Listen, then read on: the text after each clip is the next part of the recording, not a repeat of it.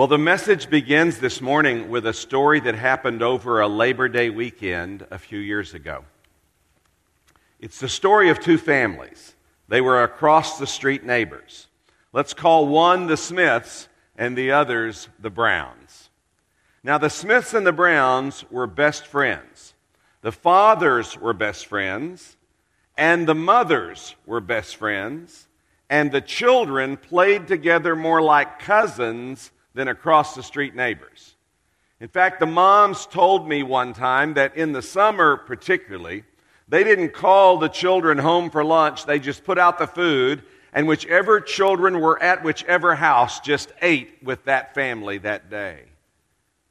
These families were friends. And so, over a Labor Day weekend, they always had a picnic together, but this particular Labor Day, on Friday, Mr. Brown brought home a go-kart.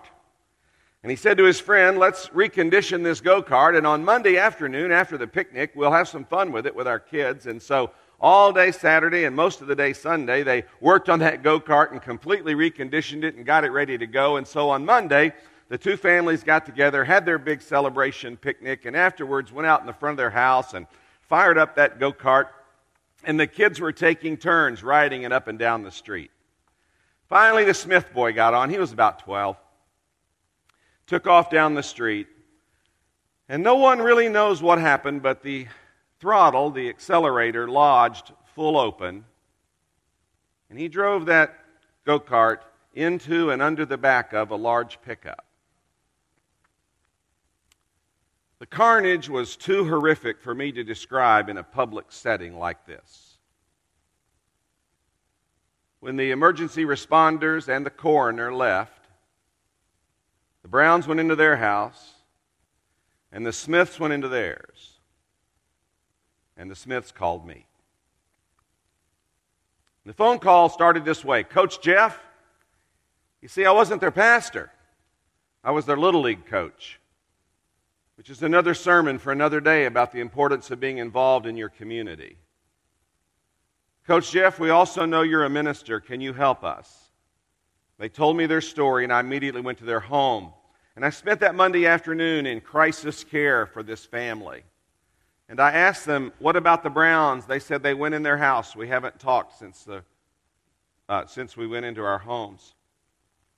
So on Tuesday morning, I went back to the Smiths and worked more on the family's concerns and started planning the memorial service they wanted to have on Thursday. And I asked again, what about the Browns? They said, we haven't heard from them. We've called. They don't answer. We see no sign of life at their house. And so we waited until Wednesday. I went back to the Smiths and I said, as we made final plans for the service, have you talked with the Browns? No. And in a moment of pastoral insight, I said, come on, let's go. We walked out of their house, walked across the street, and pounded on their door. Nobody answered. Well, I'm a persistent fellow, so I pounded again, this time louder and longer. The door cracked open, and Mr. Brown said, yes. I said, hey, it's Coach Jeff from Little League. Remember me? Yeah, sure, Coach. Can I come in? I've got the Smiths with me. He thought about it for a moment, pulled open the door, and we stepped into their living room.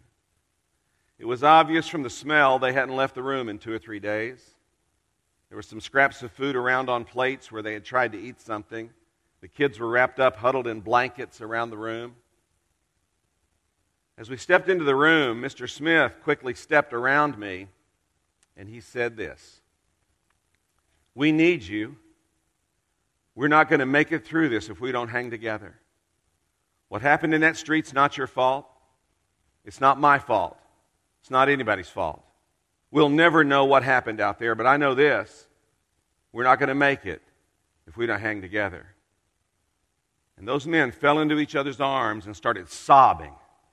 And their wives got up and held on to the men, and they're all sobbing.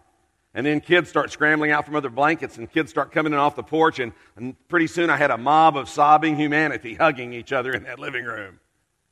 And in one of the few moments in my life when I had the good sense not to say anything, I just slipped back in the shadows and I thought this. This is the greatest demonstration of forgiveness that I have ever seen. And friends, I've come a few years since that day, and I still stand here before you this morning and I say the same thing. That is still the greatest demonstration of forgiveness I have personally ever encountered. The power of forgiveness. I want to teach you what that means from the Bible this morning, and I want to do so by telling you another story, reading you one Jesus told, to help illustrate what it means to be forgiven and to forgive others. Matthew 18, verse 23 begins this way. For this reason, the kingdom of heaven can be compared to a king who wanted to settle accounts with his servants.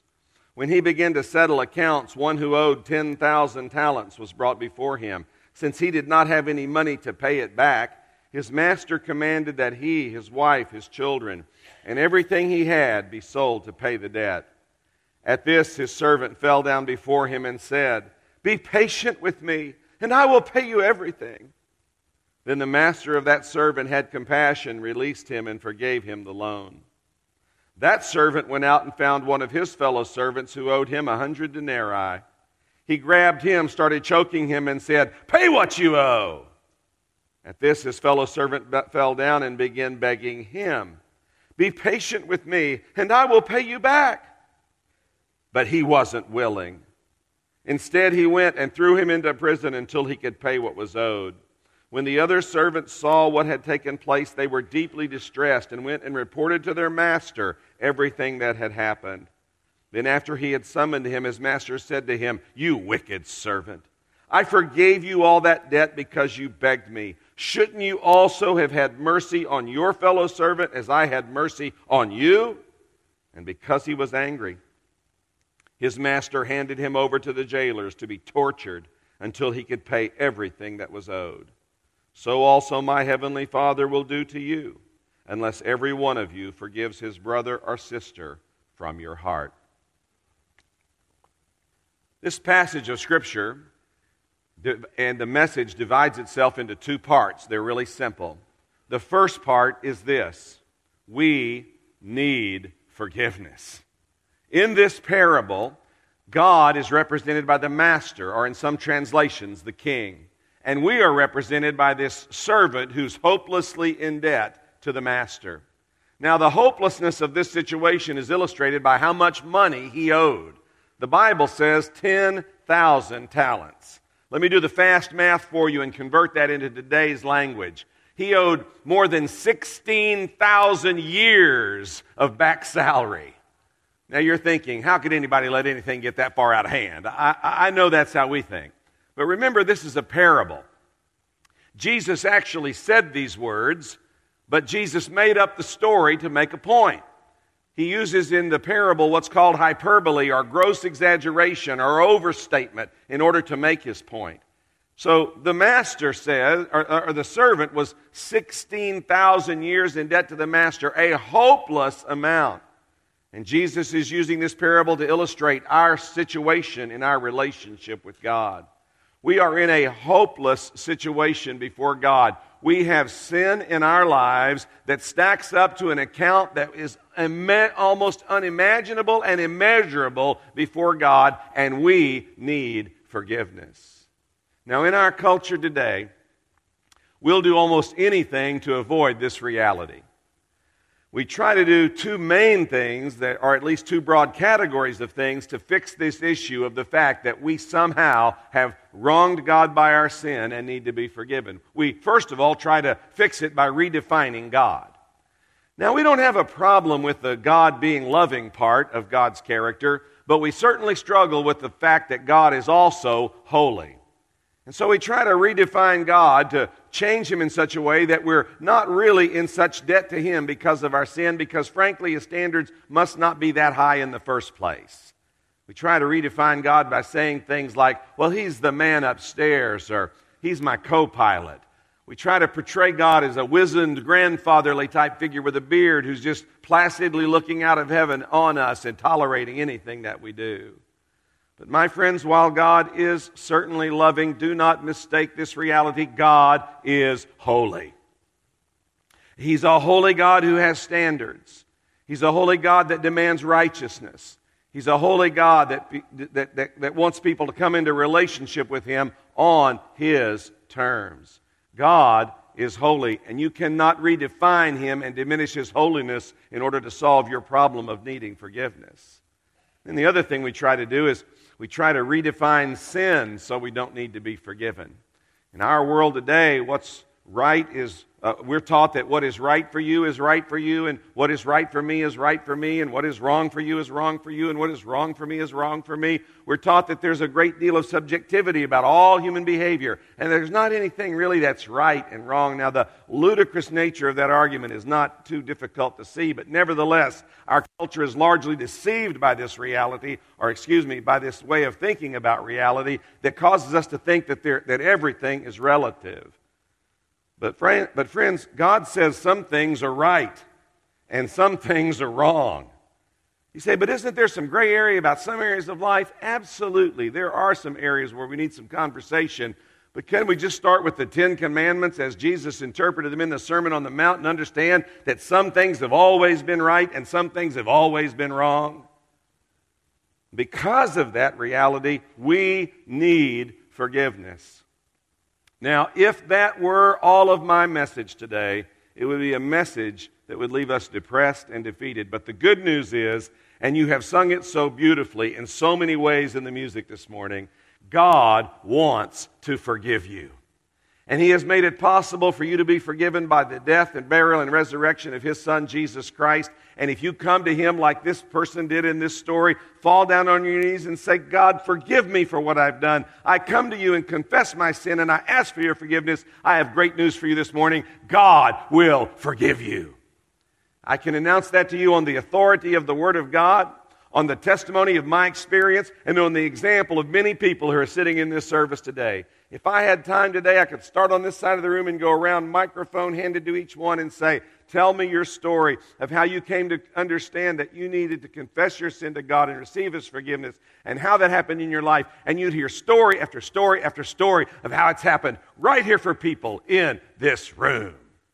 Man, that feels good, doesn't it? It feels good to know that while we need forgiveness, forgiveness is available to us from God through Jesus Christ. Man, that feels good.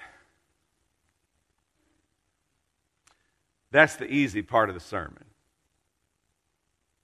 We need forgiveness, and it's available to us through Jesus Christ. The second part of the parable and the second part of the sermon is a bit more challenging.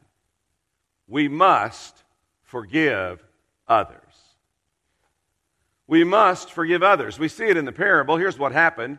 This fellow who'd been forgiven called in someone who owed him some money. The Bible says 100 denarii. Let me do the math for you on that one. That's just 3 months' wages. Just 3 months. He had been forgiven for 16,000 years of debt, and he owed just 3 months. But he called in the fellow who owed it to him, and when he couldn't pay, he said, put him into debtor's prison.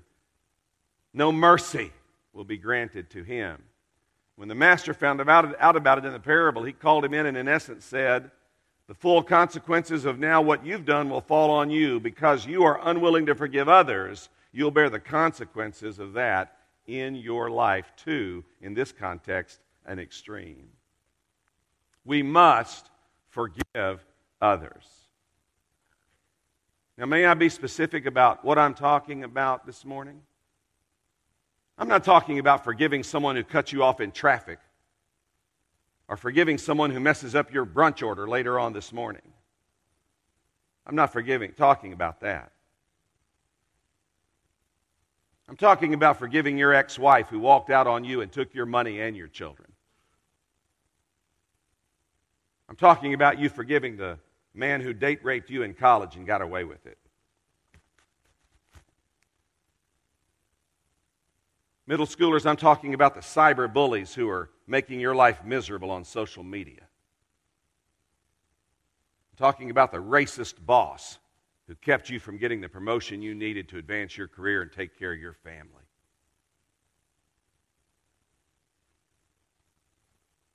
I'm talking about you forgiving your business partner who backstabbed you and stole your company. left you to start over. I'm talking about you forgiving your drunken father who walked out on your family and left you growing up in poverty, or your critical mother who so verbally abused you growing up that you came to adulthood questioning your own value and legitimacy.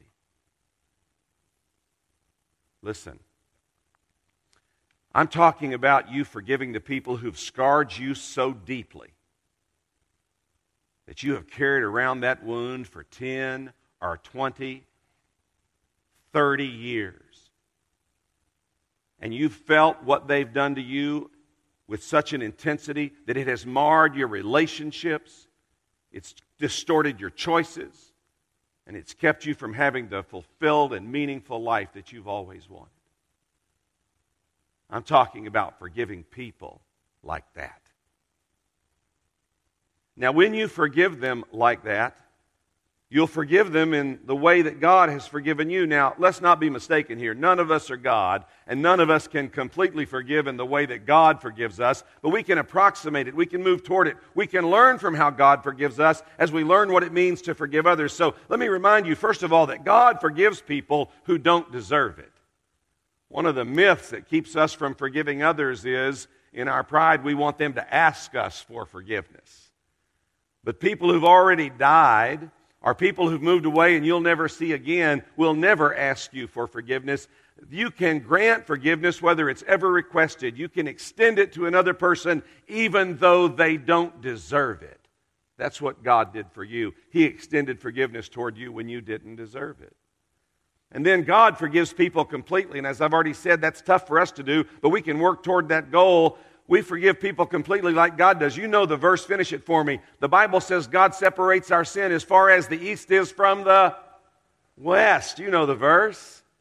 God puts our sin so far from Him, it's like the east is from the west. He's separating Himself from it. He forgives us so completely. I know one time I wronged some people in my church while I was a pastor. Let's don't go into the details about that. You're thinking pretty highly of me right now. I've been introduced as a seminary president in the Southern Baptist Convention. But there was a day when I was a pastor that I did something I'm not proud of, and I had to go to that family and ask them to forgive me. And when I did, the man said, "Well, it's easy to forgive, but it's not so easy to forget."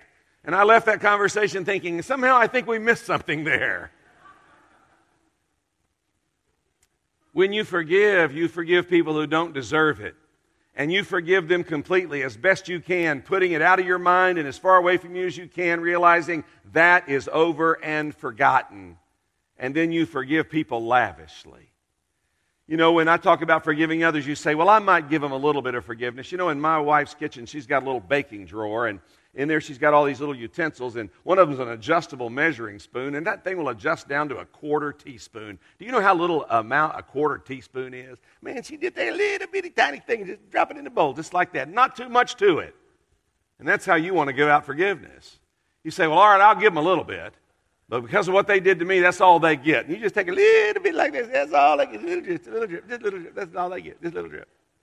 Let me tell you how God forgives you. God has two great big ladles. He has one in each hand. He dips them in a great big vat of forgiveness and walks up and just douses you in it. And He looks at you and said, think I might have missed a spot. And He goes back and He dips it in again. And He comes forward and He just coats you in it one more time. God forgives lavishly. Do you understand that? That's what the death of Jesus Christ illustrates for us, that God lavishly pours out forgiveness on us. So when you forgive others, as God has forgiven you, you will forgive people that don't deserve it, and you'll forgive them completely, and you'll forgive them lavishly, pouring out forgiveness into their lives. Now, I know what some of you are thinking. You're thinking, yeah, but if I do that, that means they get away with what they did to me. Well, that's because you're confusing forgiveness with the absence of consequences, and those two things are not necessarily the same. You see, when you forgive another person, you do not absolve them of the consequences of what they've done and how God and others may cause them to bear the pain of those consequences. But in granting forgiveness to someone, while you do not mitigate the consequences of what has happened in their lives, you give up, get this phrase, you give up your right to revenge in the situation. You give up your right to revenge in the situation. And you allow God and others to put upon them whatever consequences of their actions may be appropriate, but you give up the right to revenge in the situation. I was preaching on a similar theme, and a woman came up to me and said, "You want me to forgive people?" And I said, "Yeah, I do." She said, "You want me to forgive my brother who stole $300,000 from our family, or from our parents?" I said, "Yes, I do, but tell me about the situation." She said, "Well, my brother was responsible for my parents as they aged, and as their mental capacities diminished, he was siphoning money out of their accounts, and we documented when they died that he had stolen $300,000. And I turned him over to the local authorities, and he's being prosecuted, and his trial is coming up, and I'm fairly certain he'll be convicted. You want me to forgive him for that?" I said, "Yes, I do." She said, "Well, then he gets away with everything." I said, "No, he doesn't. He'll likely be convicted and go to jail." She said, "I'm really confused. If you want me to forgive him, then why do you still want that to happen?" I said, "Because those are the consequences of his actions." And then she asked me this question: "Well, then what would forgiveness look like?" And I said, "It will look like this. You will go and visit him in prison." It's not removing the consequences of his actions, it's you giving up your right to revenge in the situation. He'll never have a chance again to handle anybody's money, and you should make sure he never does. But your vengeance in the situation is not going to help you any more. It's not going to help you resolve this situation in any healthy way. Another situation, when I was a pastor, a man came to us and said, "I'm out of prison, I'm a convicted sex offender, I'd really like to become a part of your church." Well, I worked with him for a while and said, "You can come to our church. We know you've become a Christian. We see a definite trend, a definite indication of discipleship in your life, and we want to honor that and we want to support you in it, but you have to understand something. Every moment that you're on our property, every single regulation of your parole is in effect. And if you come to our church, we'll forgive you, but we'll also hold you accountable to the consequences of your actions." And he said, "I'll take that," and I have a good story to tell on that. He did follow through in a beautiful way with that. We weren't going to remove the consequences of his actions, but we weren't going to vengefully hold against him something that had been forgiven. When you forgive others, they don't get away with anything, but they do get released from your right to revenge in the situation. And you say, "Well, those are good stories, but those people had their consequences. What about the person who wronged me, who's getting away with it today? No one's holding them accountable." I remind you that as Christians, we take the long view, and the Bible says every knee will bow, every tongue will confess that Jesus Christ is Lord, and that God holds everyone ultimately accountable for their actions. And so you can take the long view that whatever needs to be made right in your life will be made right by God in a much better way than you could have ever made it right on your own. Do you understand that this morning? Yeah. And then finally, it's important to forgive others because when you do so, it actually ends the control the other person has over you. You see, when you refuse to forgive someone, here's what happens. You think about it all the time. You think about what they've done to you all the time. You operate your life in the shadow of what happened to you. It defines who you are. You lay awake at night. You can't sleep because you're thinking about the revenge you'd like to take. You're driving in the car and you're upset and you miss two exits and you wonder, where am I? Why? Because you've been daydreaming about what you'd like to do to get even with the person. You're trying to have a relationship with someone. But every time you do, your relationships are poisoned. Why? Because you bring the bitterness of a past relationship into the present relationship. You can't move forward because of what the person in the past has done to you that you keep carrying forward. Am I communicating? You're daydreaming. You're losing sleep. You're poisoning relationships. You're carrying this baggage of unforgiveness in your life, and it has control over you. You think that this situation that has happened is actually harming the person who injured you or who harmed you or who hurt you, but it's not. It's actually harming, hurting, hindering you. And so until you forgive that person and release that in your life, you will not be able to move forward freed from what happened to you. Well, seminary presidents do a lot of different things. And one of the things we do is periodically we take trips to Israel and other places.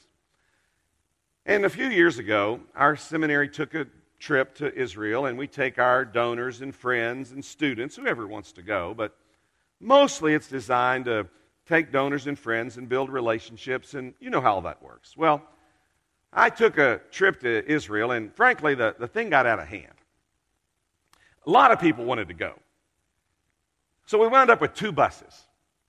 Now, this is a side note, but we now have a law of the president at Gateway Seminary, 1 bus. 1 bus. But back then, I didn't know that law, so I had 2 buses.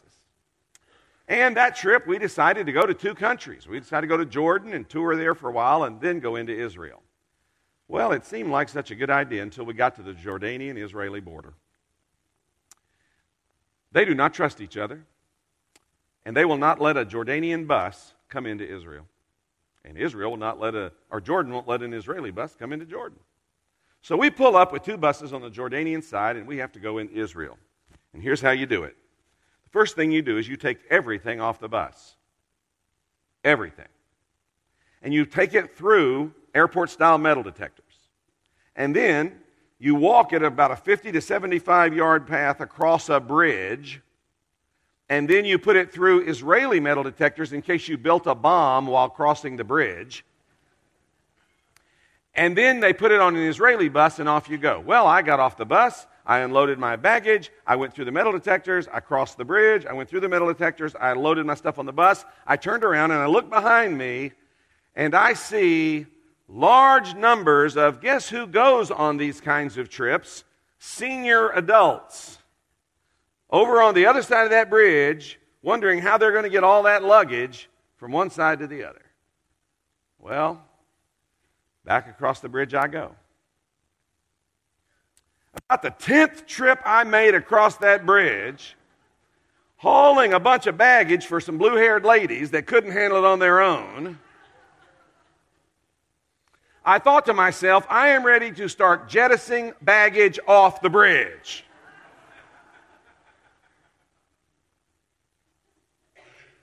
And that silly story is an example of exactly what some of you have been doing all your lives. The pain that you're carrying because of unforgiveness in your life, you keep offloading it from one bus and dragging it over to the next one. So whether it's a new job, a new house, a new relationship, a new car, whatever it is, you keep dragging the old into the new, and it distorts and poisons everything. So this morning, I want to ask you very simply, toss the baggage off the bridge. Would you bow your heads together with me this morning?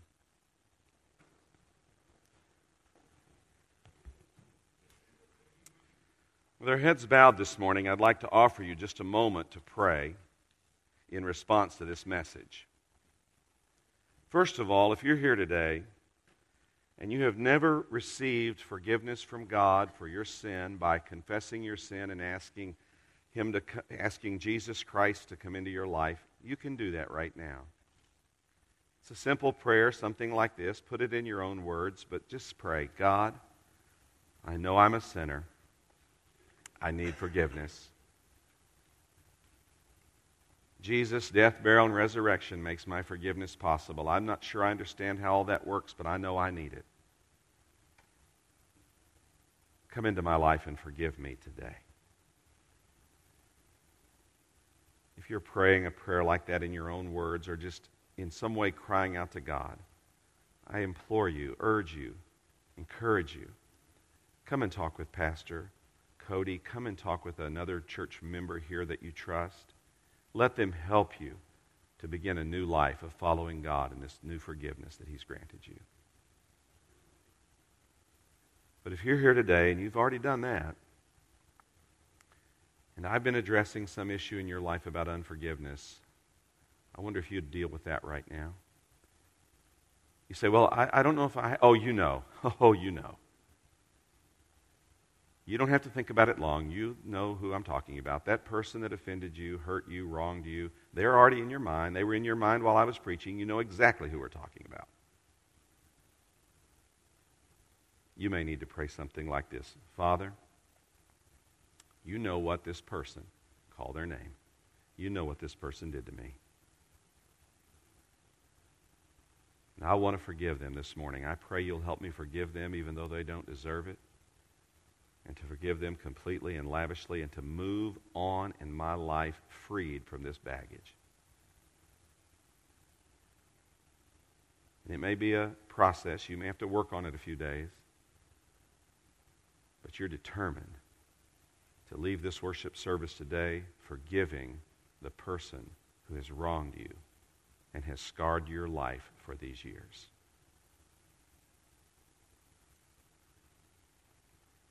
Heavenly Father, thank you for forgiving me through Jesus Christ and giving me new life because of that.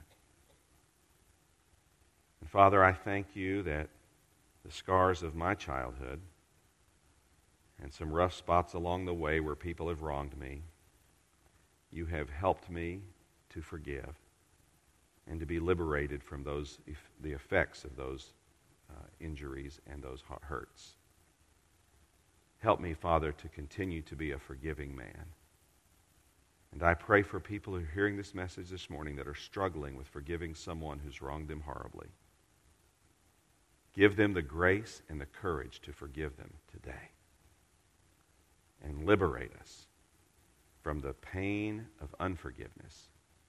And help us live in the power of forgiveness. And we receive it today in Jesus' name. Amen.